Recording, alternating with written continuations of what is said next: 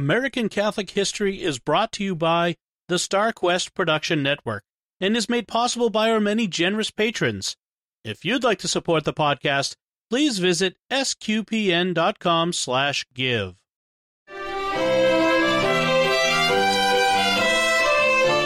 Hello and welcome to American Catholic History, sponsored by Beatrix Media, providing writing, digital marketing, website strategy and construction, and search engine optimization services.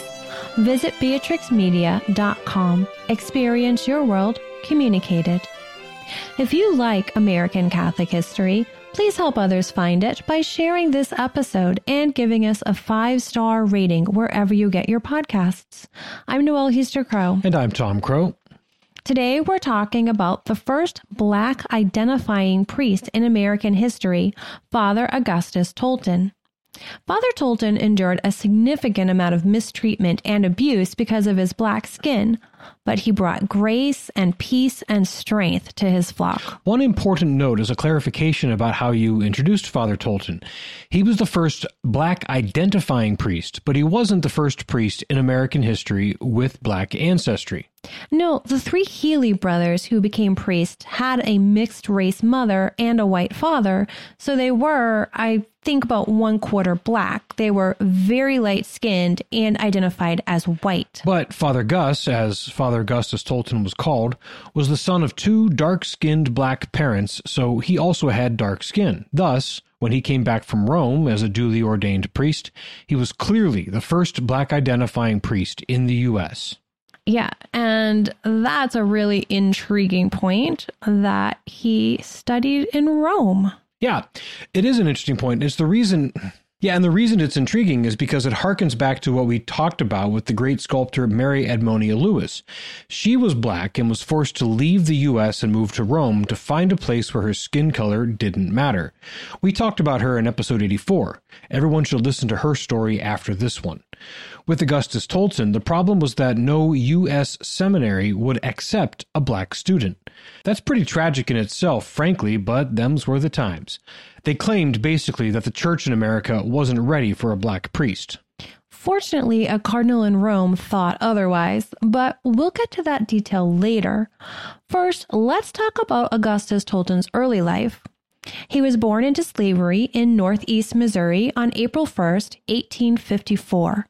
His parents, Martha Jane and Peter Paul Tolton, were owned by different masters, but both masters were Catholic and made provision for their slaves to be Catholic. Their respective masters also allowed for their slaves to get married in the church and agreed that the married couple could live together as a couple while working on their respective estates. So this was the situation in which John Augustus Tolton was born in 1854. He was the second of their 3 children, one older brother Charlie and a younger sister Anna, who was born when Gus was about 6. John Augustus was baptized at St. Peter's Church near Rensselaer, Missouri, and his godmother was actually Savilla Elliott, who was the wife of his master, Samuel Elliott. He grew up working on the plantation, of course, and as the issue of slavery was coming to a head, things began to get a bit worse for them. Shortly after the Civil War broke out in 1861, Peter Paul Tolton escaped to join the Union Army. Martha Jane was left with her children and a very real possibility that they would be sold out from under her due to the deteriorating situation. So she did what she believed necessary.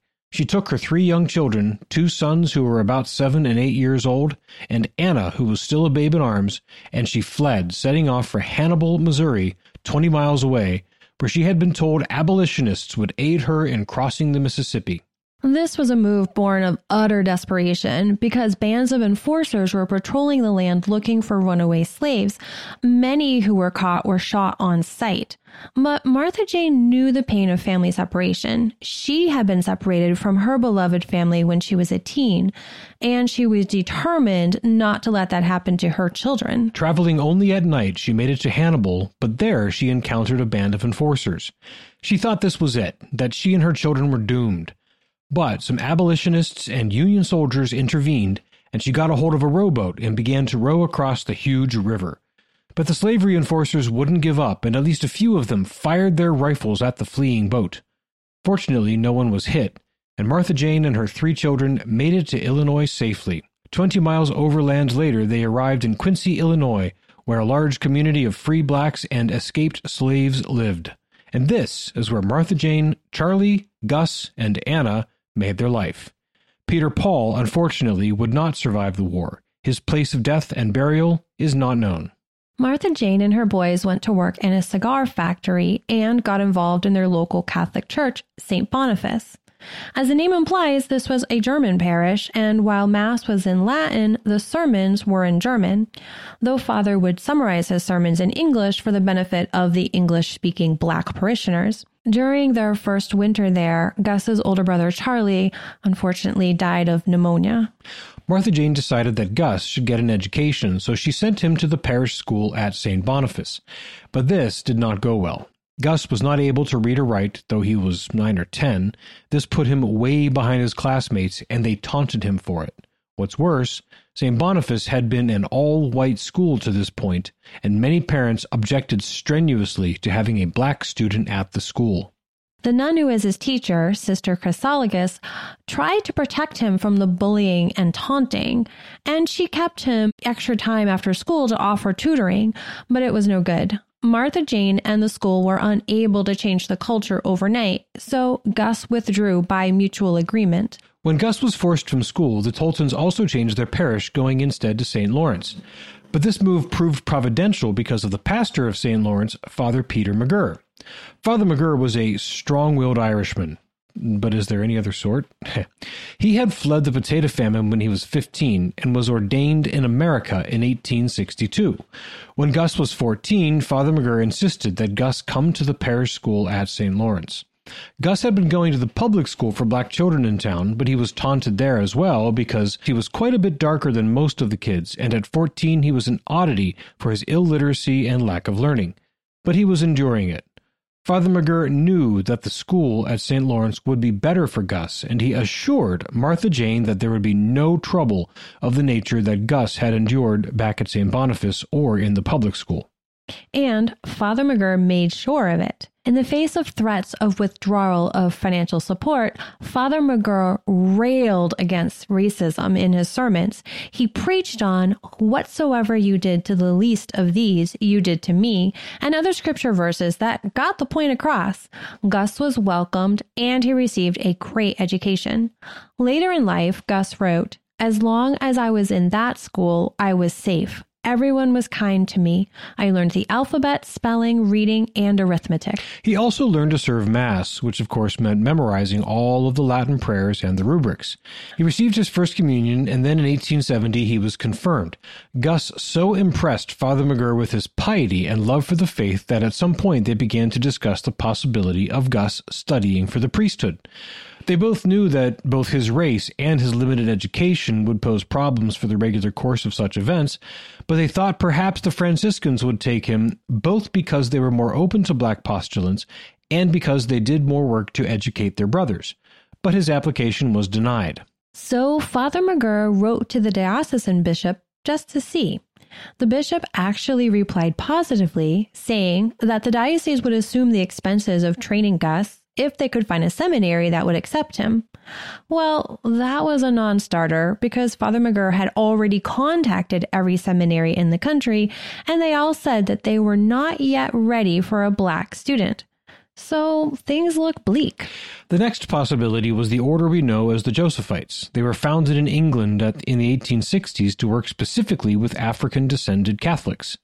They came to America in 1871 and established a house and parish in Baltimore, but they had no seminary, so while they were open to Gus joining them, they couldn't educate him. So priests in Quincy, all of whom agreed that Gus deserved the chance to pursue the priesthood, took on the task of educating Gus. First was the assistant priest at St. Boniface. Next was a friend of Father McGirr's, but that didn't last long. Gus's formal tutoring lapsed for a few years until 1878, when the Franciscans who ran St. Francis College there in Quincy, today's Quincy University, accepted him as a student. The common thought was that he would get his philosophical and other remedial education there, and then go to the Josephite Seminary in London before going to be a missionary priest in a place like Borneo. So to this end, Gus studied. but he also took action. With the help of one of the Franciscan leaders, Father Richard, and eventually the Sisters of Notre Dame, Gus managed to open a Catholic school for Black children in Quincy called St. Joseph's School. This school proved so popular that non-Catholic leaders in the city began to agitate against it, lest more and more of the Black population of Quincy become Catholic. During this time, Fathers McGirr and Richard began working another angle for getting Gus into seminary, sending him to Rome. The seminary for the Congregation for the Propagation of the Faith, known as the Propaganda Fidei, trained men to be missionary priests all around the world. To get into the Propaganda Fidei's seminary, the seminarians had to solemnly promise to go wherever they were sent, not to join a religious order without Rome's permission, and to report back to the Propaganda Fidei regularly. Gus was fine with all three of those things. So, at Father McGirr's request, the local bishop applied on Gus's behalf. He was denied. However, Father Richard had another in. He knew that the Franciscan superior was a personal friend of Cardinal Giovanni Simeoni, the cardinal prefect of the Propaganda Fidei. So, through that channel, they appealed. And this time, after months of waiting, Gus was accepted. He was going to Rome. On February 15, 1880, Gus left Quincy for the Eternal City. He arrived in Rome on March 12th and dove into his studies and sightseeing. Now, I remember my first time in Rome, how overwhelming it was. And I'd already been in many big cities, had already seen incredibly beautiful churches, and had seen photos and videos of Rome. I was still overwhelmed by the grandeur and beauty. I cannot imagine how overwhelming an experience it had to have been for someone like Gus, who'd only known, slavery and the hardscrabble life of Quincy. The other huge cultural shock for him had to have been when he realized that in Rome, no one took special notice of his black skin. There were Catholic pilgrims, priests, seminarians, religious men and women, and bishops from all over the world. Racial prejudice simply wasn't a thing there. This is what we mentioned at the beginning when we talked about Mary Edmonia Lewis. Right, and Gus may well have sat in class next to seminarians from Africa who were actually darker skinned than he was. Imagine the reaction of the people back at St. Boniface. Yeah, seriously. Gus learned Latin for class and Italian for everything else. He learned to play the accordion and made lots of friends. He was very well liked and came to be known as Gus from the U.S., or, I don't know, Gus from the us. Anyhow. Okay. Well, he didn't become a world-class scholar, but he did well enough in his classes. He also continued to demonstrate his passion for mission work, learning everything he could about the various regions and cultures of Africa, including learning some regional dialects, since, again, that's where he figured he'd be sent upon ordination. After his diaconal ordination on November 8, 1885, he wrote, "The day I was ordained a deacon, I felt so strong that I thought no hardship would ever be too great for me to accept.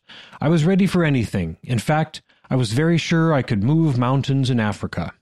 Priestly ordination came on April 24th, 1886, which was Holy Saturday. He was ordained in the Archbasilica of St. John Lateran, the mother church of all Christendom. The next day, Easter Sunday, he offered his first Mass, a low Mass in St. Peter's Basilica. His server at that Mass was Cardinal Simeoni, the cardinal who had intervened 6 years earlier to admit him to the seminary. Now he was ready to be a missionary. But as we said, Africa was not to be his destination. The night before his priestly ordination, Cardinal Simeoni had upended his world by telling him he would be sent back to the United States. In a rare move, the cardinal had overruled the committee that generally made such decisions. The cardinal reasoned, "America has been called the most enlightened nation in the world. We shall see if it deserves that honor.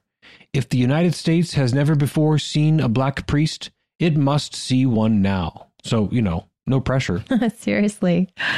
Father Gus was shocked and not just a little disappointed. He was all amped up to go to Africa. And here he was being sent back to the place of his torment. But he went back to America and his hometown of Quincy. He arrived in New York on July 6 and offered his first Mass in the U.S. at St. Benedict the Moor Parish in New York City. His arrival back in Quincy was a public holiday. A brass band played "Holy God, We Praise Thy Name." Father McGirr had organized a big turnout and celebration. His first Mass in Quincy was a solemn high Mass at St. Boniface. St. Boniface was a larger church than his home parish of St. Lawrence, which had been renamed St. Peter, and St. Boniface had been instrumental in establishing the St. Joseph School. In fact, by this point, St. Joseph wasn't just a school, it was also a parish, especially for the Black population. The church building had been massively restored by donated labor, and up to this point, priests of both St. Boniface and St. Peter offered the Mass and other sacraments there on a regular schedule. But now they didn't need to split their time. On July 25th, Father Gus was made pastor of St. Joseph Parish in Quincy. He was a beloved pastor. Both blacks and whites attended the daily and Sunday masses, as well as other sacraments. He organized many catechetical events and parish organizations. He was written of favorably by the local paper, which even noted his excellent singing voice. But opposition, of course, still existed. First, the non-Catholic religious leaders didn't like the success he had with the Black members of their denominations. There was anti-Catholic activism and agitation. And then the worst happened. St. Boniface got a new pastor, and he was a troubled man. Father Michael Weiss became pastor in November of 1887. He was also the head of the deanery within the diocese. He didn't like that many white parishioners of St. Boniface were going to St. Joseph and donating to its support, especially since St. Boniface had a sizable debt of its own. He ordered Father Gus to tell the white parishioners to stop coming to St. Joseph. Father Gus resisted this pressure, but the damage was done. Many of the white parishioners stopped attending, and since they were the ones with the money, Father Gus was forced to go on the speaking circuit to raise money for his parish. And it's lucky for us that he did go on the speaking tour, because some of his marvelous speeches still exist. At the invitation of the Archbishops of Baltimore and New York, he spoke in both those cities, among many others. In one of those still existing speeches, he says, "The Catholic Church deplores a double slavery, that of the mind and that of the body. She endeavors to free us from both. I was a poor slave boy, but the priests of the church did not disdain me.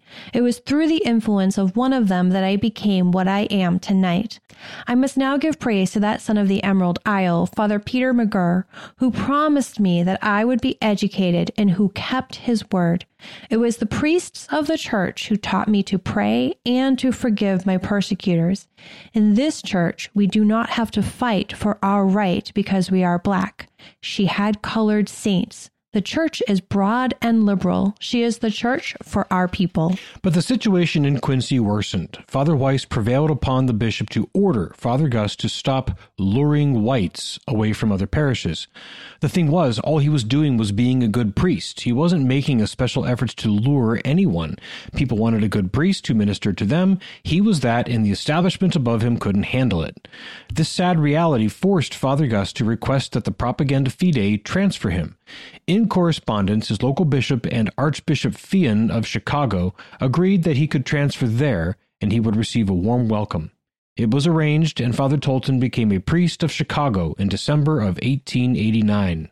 Many Black Catholics of Quincy, including his beloved mother and sister, would eventually leave Quincy with him to find a new life among less prejudiced people in Chicago. In Chicago, he was made pastor for all Black Catholics in the city and set out to establish the parish of St. Monica for his flock. Money to build it included a number of donations from Catherine Drexel, the heiress turned nun who used her vast inheritance to build parishes and schools for Blacks and other minorities all over the country. We'll definitely do her story at some point. But where he came to know about Catherine Drexel also stands out. It was in 1889 when he was attending the first ever Catholic Colored Conference, the precursor to today's National Black Catholic Congress. This event was, of course, the brainchild of the great Daniel Rudd, the Black Catholic journalist and activist whose story we told in episode 33. There's a bit of a paradox about his time in Chicago versus in Quincy. In Quincy, he had a church building, a comfortable rectory, a flock that was nearby, and not a lot of trouble, frankly. But he was miserable for the persecution of his church leadership. In Chicago, he had to labor to raise funds to build a church in spite of what Catherine Drexel gave him. His flock was spread out and in greater poverty, and he lived in a tiny, poorly furnished apartment. But he had the support of his bishop, and he was unencumbered in being a good priest. His people loved him. and so his untimely death was met with great sadness. It was the incredibly hot summer of 1897. He had been pouring himself out for his flock. On July 9th, he collapsed in the 105-degree heat of midday. Pedestrians and a police officer rushed to his side, and he was taken to a hospital, but it was too late. His vital signs continued to worsen. His mother and sister arrived along with the hospital chaplain, and they, along with some of the sisters who had labored with him, were at his side when he breathed his last late that night. Father Gus's body lay in state before his funeral mass, which was attended by more than 100 priests and such a large crowd that the overflow had to stand in the street. After the funeral, his body was returned by train to Quincy, where another solemn high requiem mass, attended by 12 Quincy priests, was offered at his home parish of St. Peter. Of this mass and funeral procession, the Quincy Journal wrote, "There was seldom such a large funeral. The cortege was 4 blocks long, plus streetcars which took people as far as Dolden Field. From there, they walked to the cemetery." In 2010, Francis Cardinal George, Archbishop of Chicago, opened the cause for canonization of Father Tolton. And on June 12, 2019, Pope Francis declared Father Tolton venerable after declaring solemnly what those who knew him personally already knew, that he lived a life of heroic virtue. You've been listening to American Catholic History, sponsored by Beatrix Media on the StarQuest Production Network. If you've been enjoying our podcast, please help others find it by sharing this episode and by giving us a 5-star rating and a good review. Be sure to check out our sponsor, Beatrix Media, providing writing, digital marketing, website strategy and construction, and search engine optimization services. Visit beatrixmedia.com. Experience your world communicated. Also, please support the many fine productions of SQPN at sqpn.com/give. To learn more about Father Augustus Tolton, to find previous episodes, or to learn about our upcoming pilgrimages to important and unforgettable Catholic holy sites, like the home of Daniel Rudd that we visited on our Kentucky pilgrimage, please visit AmericanCatholicHistory.org. And be sure to sign up for our weekly newsletter for the latest information and updates.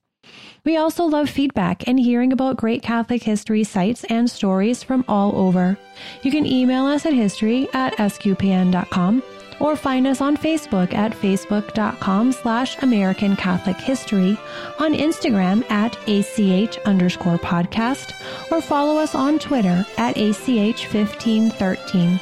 I'm Noelle Hester-Crowe. And I'm Tom Crow. Thank you once again for joining us on American Catholic History, sponsored by Beatrix Media and produced by StarQuest.